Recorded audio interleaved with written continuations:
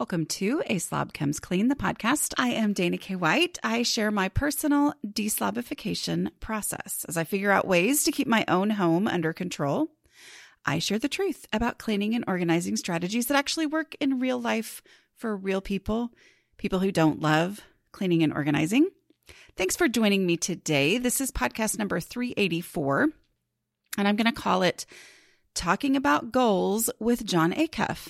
So John Acuff is someone who I have followed for a long time. My husband actually was the one who started following him years ago. And I'm excited to have him on the show talking about goals today. But one thing that he casually mentioned as an example in our conversation, which full disclosure, we had this before last summer. But one of the things that he casually mentioned was his own fears over hiring someone. And that is just one of those things that's, kind of played in my brain, as that is something I have been thinking a lot about. So kind of fits that this is the episode where I mentioned to you that I am hiring. So I know ultimately this is only going to apply to maybe one of you, right? But I did want to just let you know that we're hiring. And so if you think you might be the right person, go check it out. So I have amazing people who work for me, but we're looking for a virtual office manager. That's what we're calling it. We thought about calling it like detail juggler or chief follow-through officer. But if you think that you might be the right person for this position, go to aslobcomesclean.com/hiring to see the job description and find out how to apply. A couple other things really quickly. Take Your House Back is on sale through September 20th for $94. Go to aslobcomesclean.com/take. And don't forget that we are running a 10 years of the podcast giveaway. If you go to aslobcomesclean.com/10 years, TENYEARS. Okay. If you go there, you'll find out how to enter by sharing on your own social media how long you've been listening to the podcast and what you like about it, and then entering there. But the prize for that is, which one person will be chosen at random, but the prize is 2 hours of decluttering coaching from one of my certified decluttering coaches. So if you go to declutteringcoaches.com, you see all of my coaches who are certified in my no mess decluttering process. Okay. And you can pick one of those coaches. If there's not one who's available to actually help you in your home, so many of them do virtual coaching as well. So you'll definitely be able to find someone to work with you. Anyway, 2 hours of coaching, you'll arrange it, and then I will pay them for their time. You don't have to have millions of dollars to benefit from the advice of a financial advisor. My husband and I not only have to make decisions about our own financial planning needs, but we also have to field questions from our kids who are now on their own. That's why I was excited to hear about the on-demand financial planning for absolutely everyone from Fearless Finance. Their business is built on making financial advice accessible and affordable.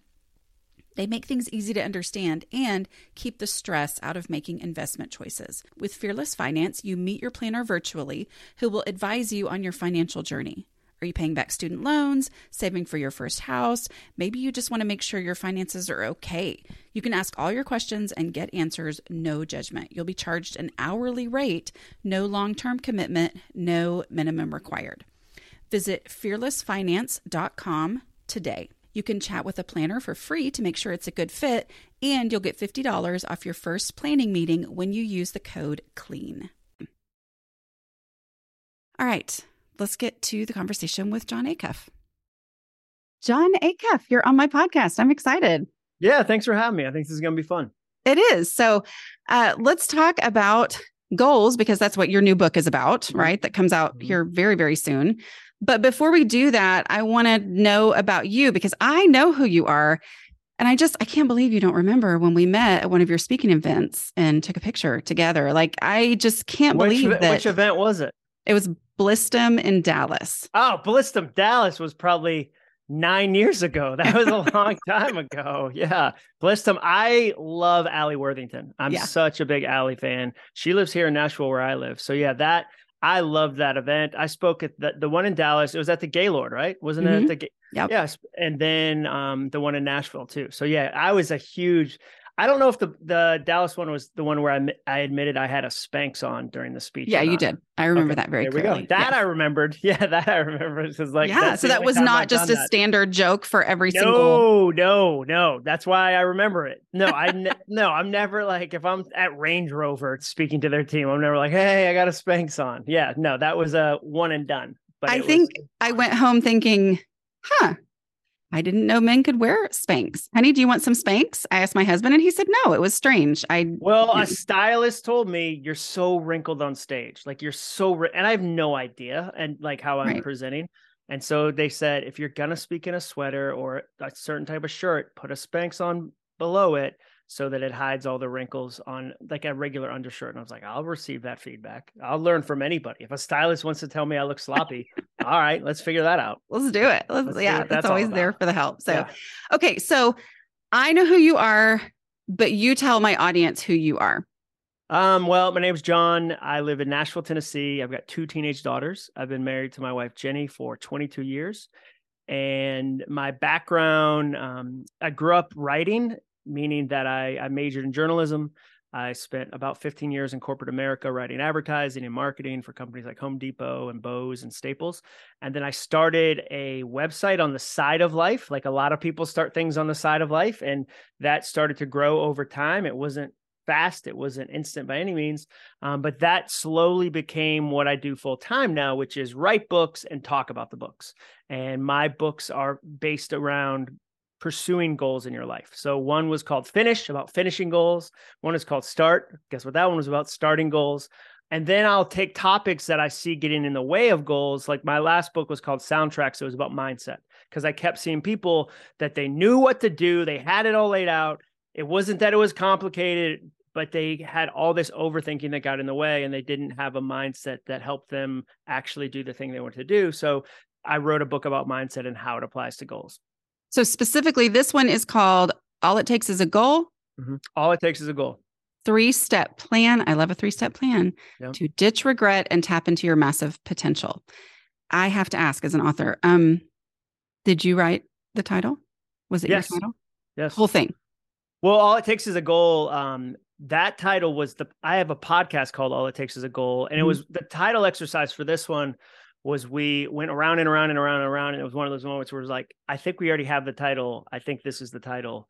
For me, I learned $1 million titling lesson on a book called Do Over. And I'll tell anybody who wants to write a book, this is just, please, please, please learn this for free because it costs me a lot of money. People don't want to have a negative title. People don't like to identify with negativity. So I had a book called Do Over, which is about job transition. I was going through a job transition. A lot of people were. And I thought it was positive, rise from the ashes, the phoenix. And people who saw it read it as, hey, failure. So you failed and you need to start again. And no one would give that book to anybody. Like no one would go, hey, this is a book about people who have wrecked their life. It's called Do Over. Do you want to read it? Like no wife would give that to a husband. It's like when somebody goes, oh, I heard somebody, speak about anger. I got you a book to read, sweetheart. It's about rage. Like just going to put it on your nightstand. And so with Finish, my next book, the initial subtitle was Stop Making Perfect the Enemy of Done. And we stop, enemy, nope, negative. We changed the subtitle to Give Yourself the Gift of Done. And it sold 3 times as many as Do Over.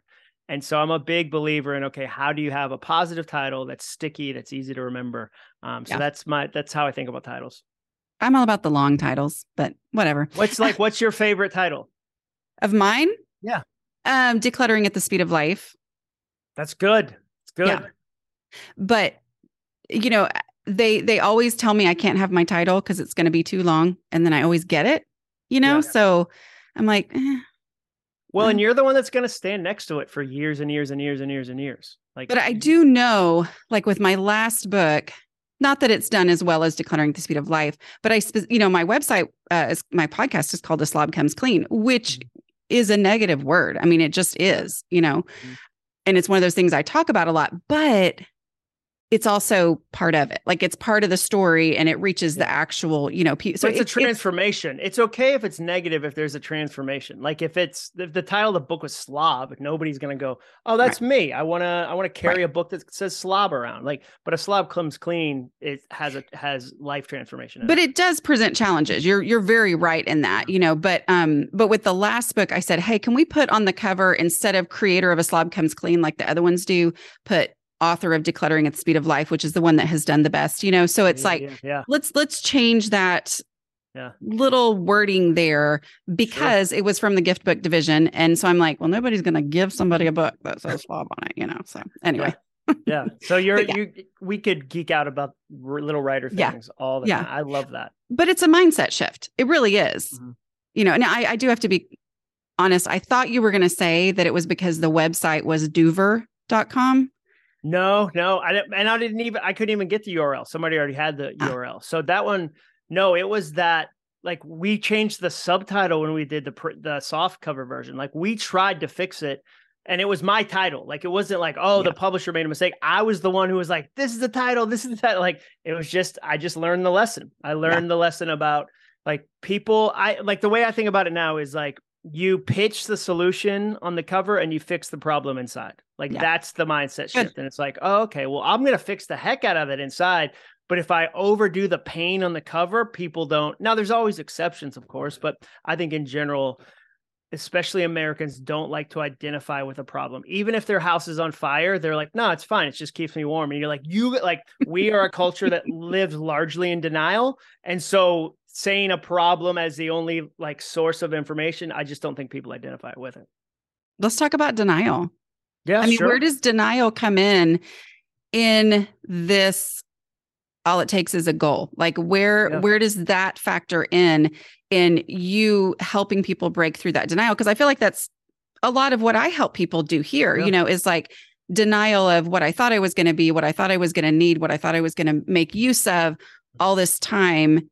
And now I'm just going to have to stick it in a donate box. So like, where is denial a factor in goal setting? So the book started with the story, and all my books start with something that I haven't experienced. And then I go, wow, I need to dig deeper into this. And then I go, do other people need this? Like, I look at three things when I write a book: a personal passion, because you're going to talk about it for years. The reason this podcast has over 300 episodes is you're personally connected to this topic. This isn't a topic for you that you had 50 different topics and this is the one that took off. So you're like, fine, I'll talk about, like, this is a passion for you. Yeah. Second thing is, do people actually need it? Do I see a need for it? And third is there a spot for me in the marketplace? Is there somewhere that I can fit in with this idea in a unique way? So with this book, the passion was, we're standing on a college campus that my wife and I both attended, Sanford University in Birmingham, Alabama. We're there to tour my daughter, my oldest daughter. And my wife said, wasn't college the best? It was amazing. And I was having the opposite experience. I was remembering all the ways I wasted my potential, all the mistakes. I was just a mess in college. And driving home, I started to kind of process that. And I just written soundtracks. And so soundtracks teaches 3 questions that you ask broken soundtracks. Is it true? Is it helpful? Is it kind? It was true. It's 100% true. I wasted college. It is. That's just factually true.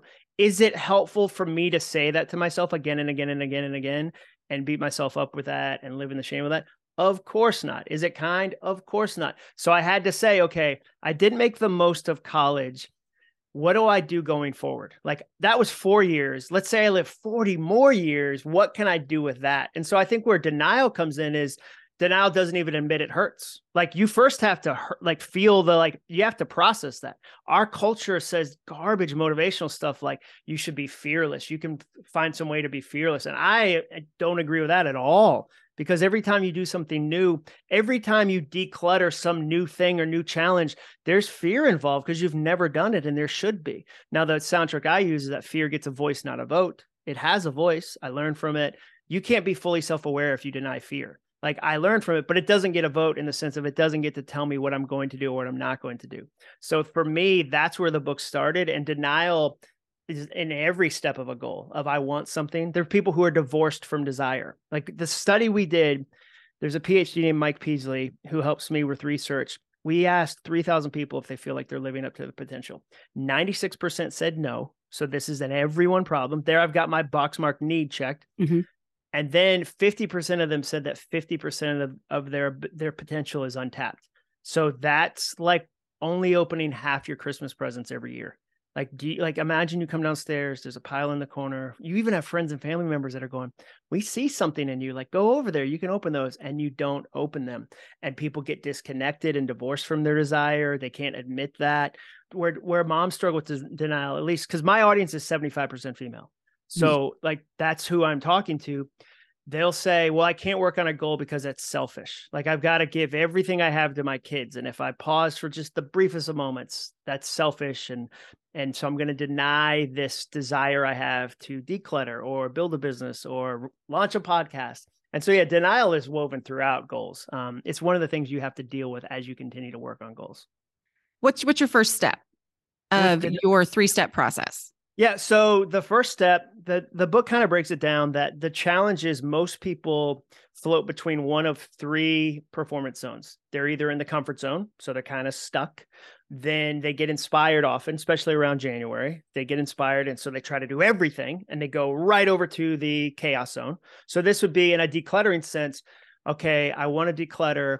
I got inspired by a book I read or a podcast. And so I immediately went to the Container Store and I spent $300, and I'm gonna organize down to the toothbrush level. So you mean they didn't read my book? Okay. No, that's the number one problem. Exactly. Yeah. There's chaos. So they go to the chaos zone, they try to do everything, it falls apart. And in between that is the potential zone, where it's kind of like the Goldilocks zone. It's not too much, it's not too little. You make sustainable long-term decisions that give you sustainable change. And so the first step is, how do you create an easy goal? Like, an easy goal helps you escape the comfort zone. So how you build at yourself an easy goal. Step 2 is you build yourself a middle goal. It's kind of, think about a ladder, and one rail says time and one says effort. A lot of people try to jump and grab the top rail and they go, why did I fail? And you go, well, you've never run and you sign up for a marathon next week because you heard an Eminem song. You got inspired. That's not sustainable. And so you build a middle goal, which increases it. And then you build, the last step is what I call a guaranteed goal, where you've now have enough effort, enough time, enough repetition to actually go, okay, this is going to happen. Like, I've got this in motion. So those are the 3 steps, is you really figure out 3 different types of goals. Botox Cosmetic, out of botulinum toxin A, FDA approved for over 20 years. So talk to your specialist to see if Botox Cosmetic is right for you.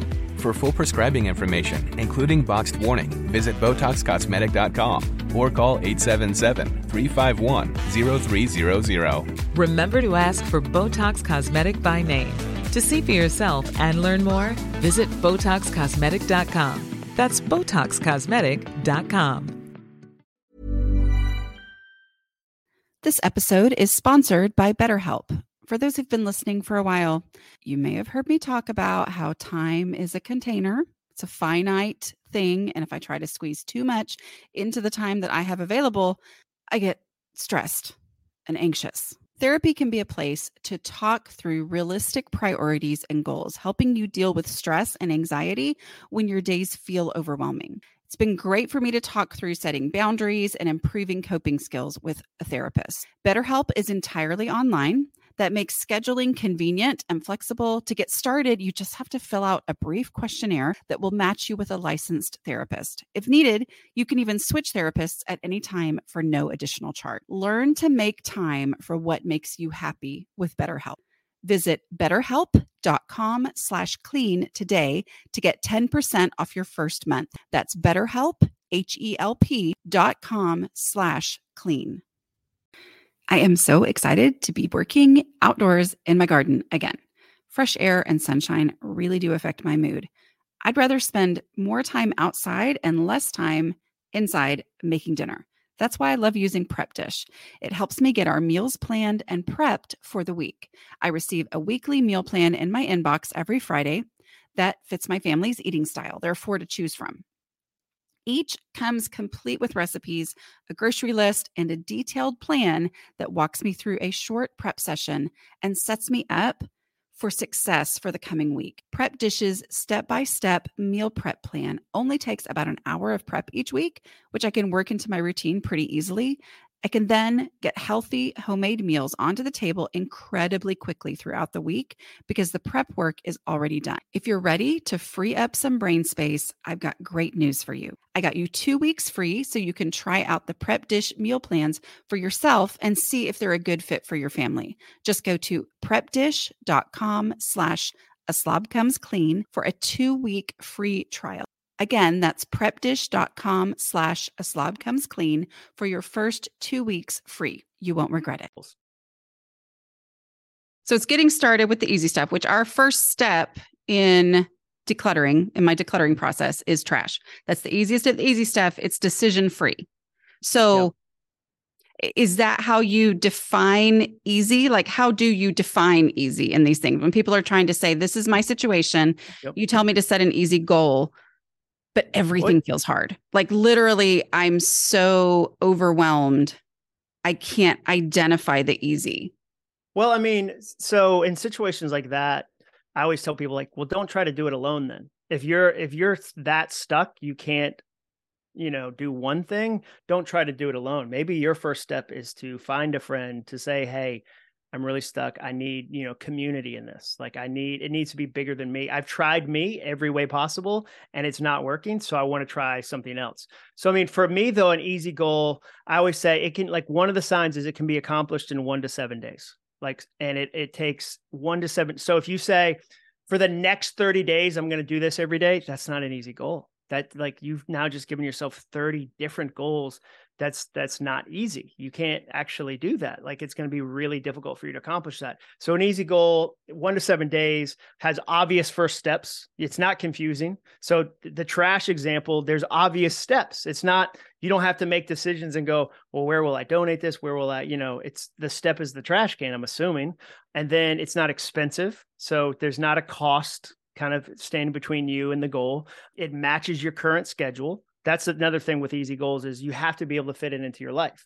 So a lot of times people mess up on their goals because they'll say, John, I'm gonna run 5 times this week, or I'm gonna do, 5 hours on my book. And they never look at their current schedule and realize they have 30 minutes available. Like they have 2 twin 4-year-olds, a 6-year-old and an 8-year-old. They're running, they work full time. There's all these, they don't have the time. So it immediately fails because it doesn't match their current schedule. An easy goal should never force you to radically change your schedule because that's really challenging. Yeah. So that, and then I love this example from this book, Streaking, that said, it should feel like it's not enough. Like, you've got a good, easy goal when you tell friends and they go, is that all? Like when it should be so small that when you tell a friend, they're not impressed. And you go, my goal is to throw away, a Ziploc bag full of receipts that are on my desk. And you go, I'm pretty proud of myself. And they should be like, what, really? Is that all? Like, great. That means it's easy. Well, let's talk about that because I think that is part of the issue. I do want to say first, like one of the things we've talked about a lot around here is this whole idea of, I don't believe that consistency is a good goal because you can't achieve consistency today where I can achieve. And so like that's this whole idea of choose something easy to get started because it's so daunting to think all I have to do is just be consistent, but that's going to take me 30 days. Yeah, I can't do that today. I've never gotten there before. Yeah. Like I've never done this. I've never been successful at being consistent. And so then it becomes too overwhelming where it's like, the goal is not to be consistent. The goal is to do something right now. And then that inspires me to do something tomorrow. And I achieve I love that. Consistency. Yeah, I love that. Right. Yeah.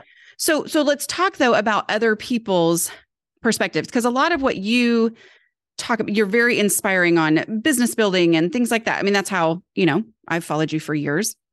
So how do you, in that, and you don't have to talk about decluttering necessarily, because I, totally know what people experience and their friends being like, no, this is how you have to declutter. And I'm like, well, that's not what I teach, and that's not what my people follow. They follow my 5-step process. And so sometimes the struggle is, I know this works because I'm experiencing success. And then the outside person says, oh, well, that's not enough.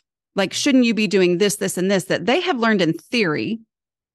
Okay. These other people have learned it in theory, or they've, use their logic to figure out what I would do, because what I would do, that's real helpful, right? Versus what is actually working for them. So how do you encourage people in those situations where they're frustrated that the people they wish were impressed and excited for them are telling them they should be doing something more than what they're doing here in these beginning stages? Yeah, I mean, I always remind myself that no one should be as excited about my goal as me. Like, I'm the most excited person. So I can't hold a single other person to my level of excitement because it's my goal. So if I go to a friend going, I need you to match my excitement at 100% for this, I've already failed. Like, I'm doomed because they have their own life. They have their own challenges, their own things they're working on. So number one, I don't expect a friend to match my level of excitement. So that's the first thing. The second thing is I try to find my own scorecard for what matters to me. If I let somebody else go, hey, I saw a documentary on decluttering, so I'm kind of an expert now, or I saw a business, like I heard this guy on Instagram say you got to work 80 hours a week and you don't do that. And so you're doing it wrong. Like, I have to live my life by my scorecard. And so for me, and it only gets easier and easier to do as I accomplish things. If somebody said to me, well, you're writing books the wrong way, I'd say, well, I've written 9 and it's been the way I do it is helpful to me. So I'm going to keep doing it that way. I can certainly improve. I can get title feedback. There's certainly ways I can make my approach better, but I'm doing it the way I know how to do it. And it's productive. Like, I can see results. And then the other thing is, like, this hit me recently. This is such a silly example. I saw this influencer that was like, you got to drink a gallon of water. You got to drink a gallon of water a day. So I tried that for a couple of days and I felt sick. Like, it was all I was doing. My productivity actually went down because I was going to the bathroom so many times a day. And I had to leave meetings that were important to go, hey, I'm so sorry, but I've got to go use the bathroom. Like, I would have been on stage at an event and needed to go to the bathroom. I came to find out later, the influencer that suggested that weighs 150 pounds more than me. He has physical body needs that are different than mine. That would be like if somebody 6'8" said, John, this is the size pants you have to wear if you want to be successful. And I was like, I guess I just got to get longer pants. So I'm always trying to go, how do I modify what this person said to what I know about my strengths, my challenges, my life? Because if I get into this spot where I'm comparing to their scorecard, like, I'm doomed. And it's so easy to slip into. And again, the water story is like 2 weeks old. It's not like I've learned this lesson and I'm on a mountain somewhere with wisdom. I'm constantly learning of the same lessons again and again.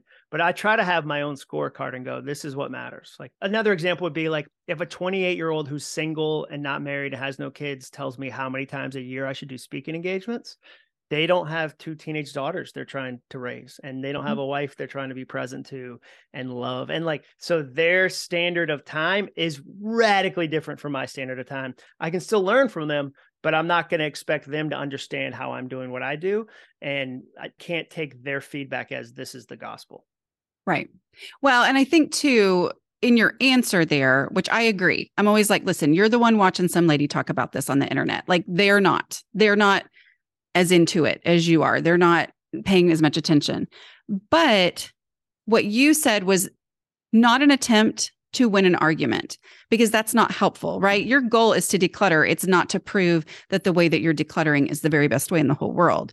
Your goal is to get the thing done.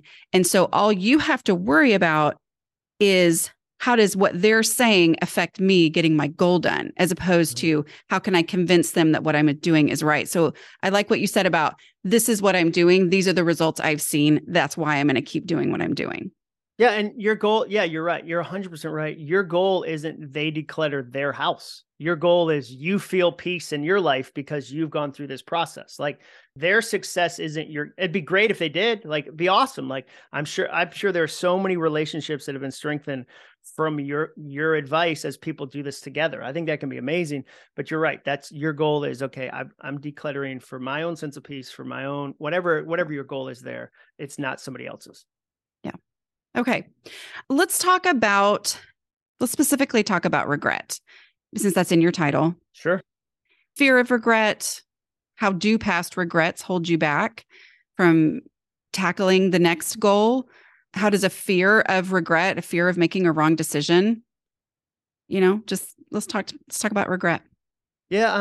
I mean, I think that a really easy way to say, here's how regret holds you back, is when past regrets get current time and energy and creativity. So a thing that happened 10 years ago is the star of today.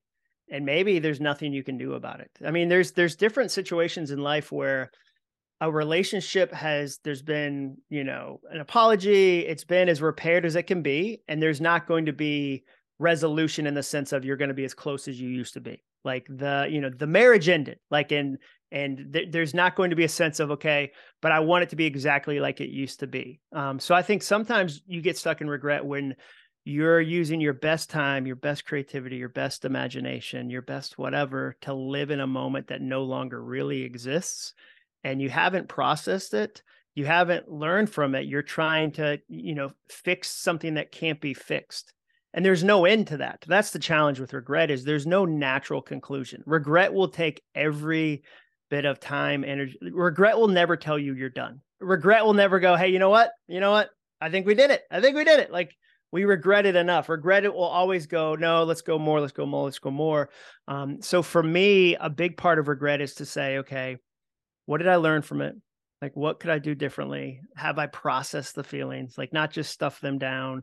Like, have I processed them? And you can do that a number of different ways. You can do that with a friend. You can do that with a therapist. I went and saw my counselor yesterday. Like, I talk about regret in some of my counseling sessions. And it's funny, men have a hard time with counseling sometimes. But if you say performance coach, they're like, oh yeah, totally. Like, performance coach. Like, and it's funny that we're like, professional athletes now, the top ones all have performance coaches. They all have mindset coaches. Like, Steph Curry doesn't just work on his shot. He works on his mindset, because so much of what he does, field goal kickers have mindset coaches, because it's not the kicking that's hard. It's the stepping up with 1 second left on the clock and the fans, And so for me, there's just a lot of ways that I actively work on dealing with regret. And a simple way to start would be to just write it out. Regret's really big in your head. It gets really small on paper. Like, one of the soundtracks I say is that paper shrinks regret. Because then if I can actually put it down on paper, and it doesn't have to be fancy or well-written, I can see what I'm really thinking about, versus in my head, it feels massive and tangled and confusing. And so a simple way to kind of declutter your mind is, okay, I'm going to write 50 words about how I feel about this thing. And I'm going to actually, see if there's something for me to learn. So yeah, but that's how I look at regret, is that it's never done. You have to be the one who declare it's done. And usually it doesn't happen just one time. There's certain regrets that I have to let go of, like, as an experience, not an event. Like, where I don't go, oh yeah, I've done that, I'm done with that regret. Like, it tends to come back up a week later or a month later, or sometimes even a year later, and go, hey, just wanted to see if you wanted to, you seem like you're too happy right now. I'd like to bring that back down to something, another level. You're like, whoa, I've already dealt with that. No. Do you have an example you can give us of a regret that dealing with it was the thing that helped you move on? Yeah. So a specific example from my own life, I had a job and I was just not a good employee. Like, I was really not a good employee. I was young, I was immature, but I just didn't do my best. I didn't leave on the best terms. I think they were honestly glad to see me go when I got a different job. And about a year later, I wrote my boss and my boss's boss an apology email. I didn't have their phone numbers. We weren't that close, but so I wrote both of them an apology email and said, hey, because I was regretting their experience with me as a writer, their experience with me as an employee, their experience with me as a person. I had made their jobs harder. I had complicated their days with my, sarcastic, belligerent attitude. And so one of the people wrote back and said, hey, you know what? That was a crazy environment for all of us. I really appreciate you taking the time to do that. And the other person said, yeah, I don't know what your problem was. You were terrible. Like, she just heaped it on. But the purpose of it wasn't for me to get them to say something back to me. The purpose was for me to express the apology. You don't control the response. You control your actions. And so both of them they both got to do that. And I received both and said, okay, but that's one where I no longer look back on that. And this was 15 years ago, and go, man, I wasn't a good employee at that company, because I've resolved that to the best of my abilities to resolve. I can't go back and be a better employee. Like, it's 15 years ago. Like that thing doesn't exist anymore. But especially relationally, I can own the things I did wrong in that moment.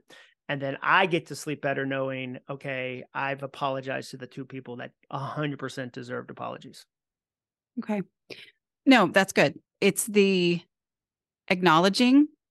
I'm really big on I'm not going to promise you there's not going to be these feelings. These feelings are going to happen, right? Yeah. Like they are.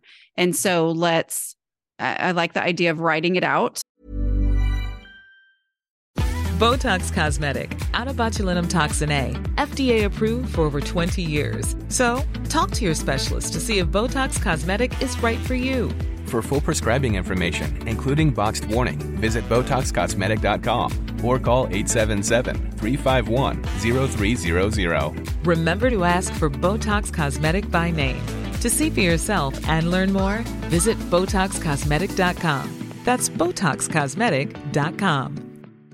This message comes from BOF sponsor eBay. You'll know real when you get it. It'll say eBay Authenticity Guarantee. And you'll feel it. Maybe it's a head-turning handbag, a watch that says it all, jewelry that makes you look like the gem, or sneakers and streetwear so fresh every step feels fly. eBay gets it.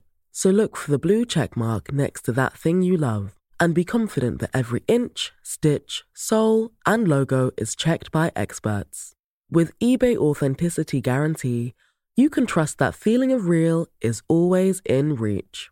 Ensure your next purchase is the real deal. Visit ebay.com for terms.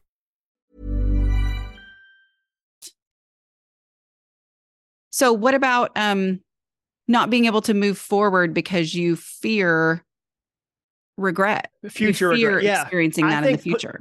Potential regret is really tricky because it's not a great way to live your life. And I've done that before, where I'll make a decision based on the smallest amount of regret I'll feel if it goes wrong, versus the biggest joy I'll get if it goes right. So you kind of have to sit there and go, okay. Can you say that again? I'm sorry. Can you say that one more time? I liked that. Yeah. So making your decisions based not on the smallest amount of regret you'll feel if it goes wrong, but on the biggest amount of joy you'll get if it goes right. And that there's fear involved in that. There just is. And so like the way I think about that is I never got a single 1-star review until I wrote books.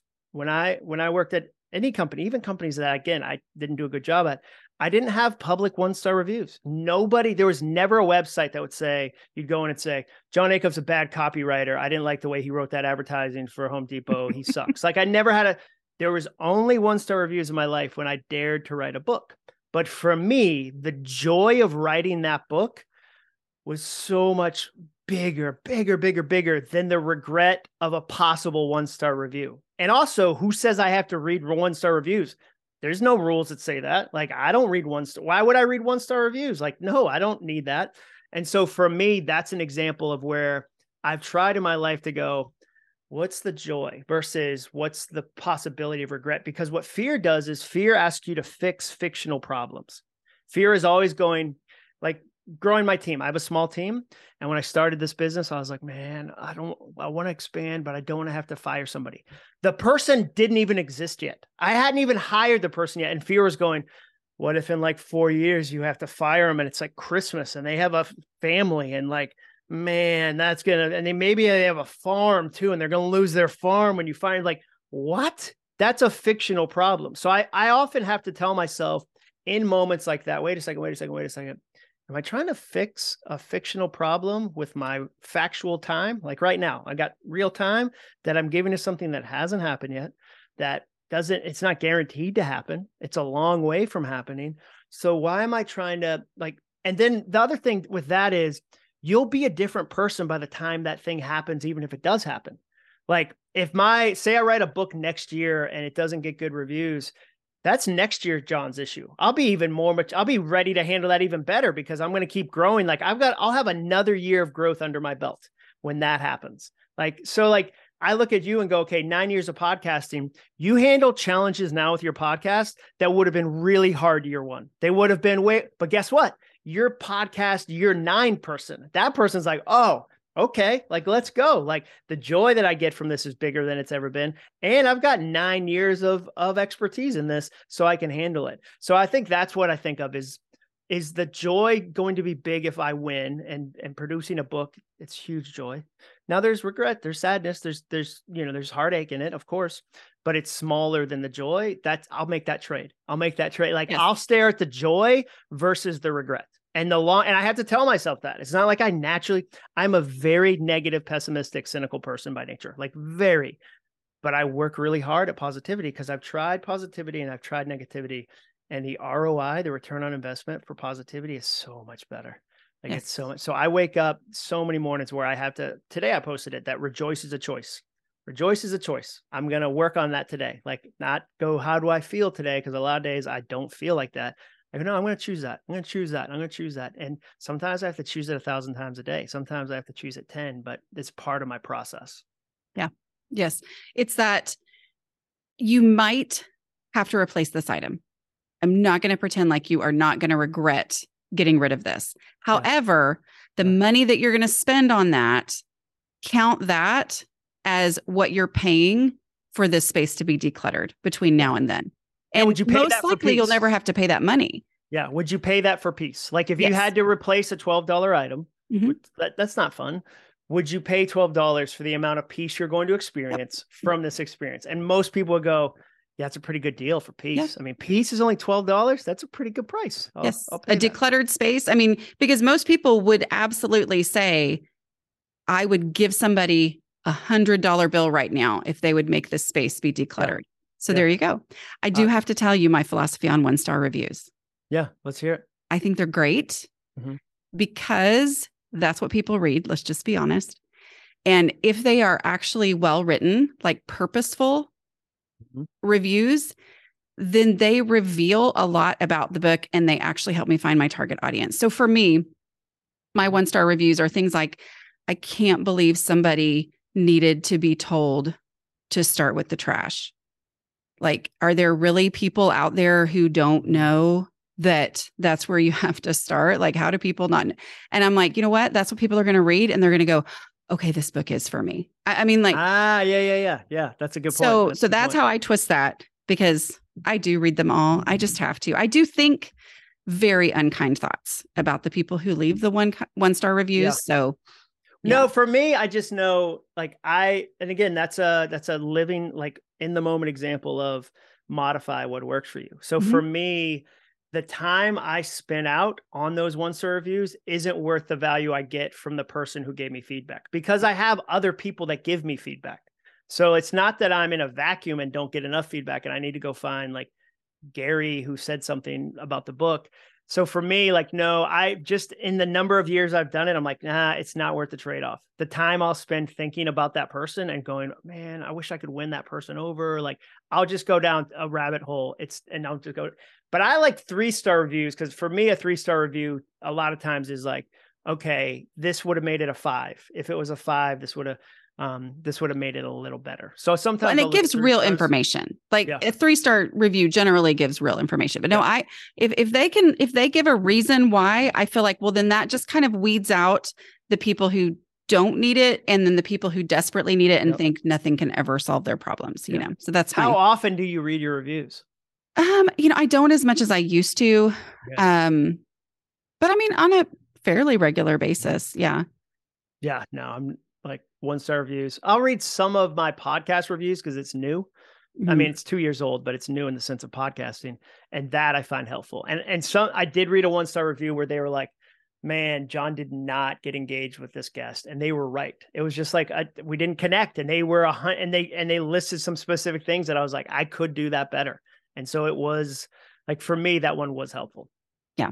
But at the same time, you put it out there, you did the thing, you got the negative feedback, which nobody wants. That was the risk. That was the fear of regret. That's the fear of regret that a lot of people have in ever even doing this or ever even getting started. But only because you did the thing and then experienced that, are you then ready to do even better in the future? You know, I mean, like, so that it all works together. It's all that experience, that momentum that we gain. So I do have to tell you, because it's on my notes and I was going to say it at the beginning, but my thanks to you is that back in, it was probably 2010, maybe. I don't even know. Were you blogging in 2010? Yeah. Mm-hmm. So I started in 2009, and you were the first blogger that my husband read. Oh, nice. And it made him like, oh, okay, now I understand what you're doing. I mean, like, that's great. That's great. Yeah, I love that. It was kind of like, I'm super into it. And I'm like, you know, having interactions and stuff. And it's, I mean, he's very supportive. He's always been wonderfully supportive, but he finally understood it when he started reading your blog and looking forward to it every day and all that. So, oh, that's so great. I love it. Well, it was a weird thing to try to describe, like in 2009, to say like, no, there's these people that I don't know, but we're becoming friends. Like, and they have nicknames and like, yeah, it was same with podcasting. I mean, when you've done this for 9 years, when you started, you had to explain it to people. I started 2 years ago. I didn't have to like people knew what a podcast was at that point. I've never had to explain the concept of a podcast. In the last 2 years, you probably did when you first started.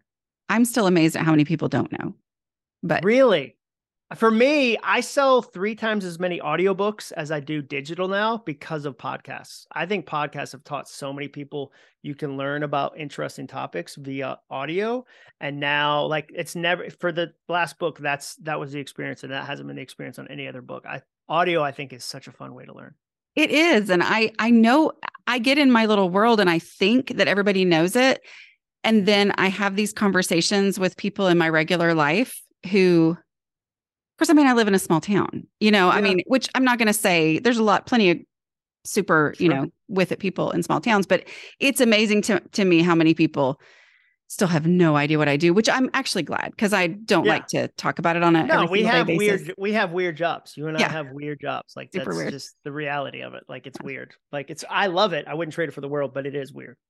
So as we finish up here, I want you to tell me the most pivotal mindset shift that you have had in your goal reaching. I mean, you have a long career that's gone from blogging to other things, to speaking, to book writing. It sounds like book writing is your favorite thing and how you kind of identify yourself. Would you say that? Yeah, I would. I mean, it's neck and neck with speaking. Like I love being on stage, but the books feed that and vice versa. So what's the biggest mindset shift if you had to narrow it down to one thing that you say, when I changed this about how I was thinking on this goal that I had of speaking and writing, that I can look back and say that's when things started to really change? Yeah, so I would say it was when I read in War of Art by Stephen Pressfield. A friend gave me a copy of it probably 15, 16 years ago. The basic premise was that fear isn't a sign to stop. It's a sign to keep going because it only bothers you when you're doing something that you really care about. And that for me shifted my mindset about fear. Instead of going, I'm afraid of writing, so I shouldn't write, or I'm afraid of sharing ideas, so I shouldn't share them. That's a sign, like the fear is a sign I shouldn't do it. And switching it to, oh, wait a second. No, that's actually a really interesting early indicator that I care about something.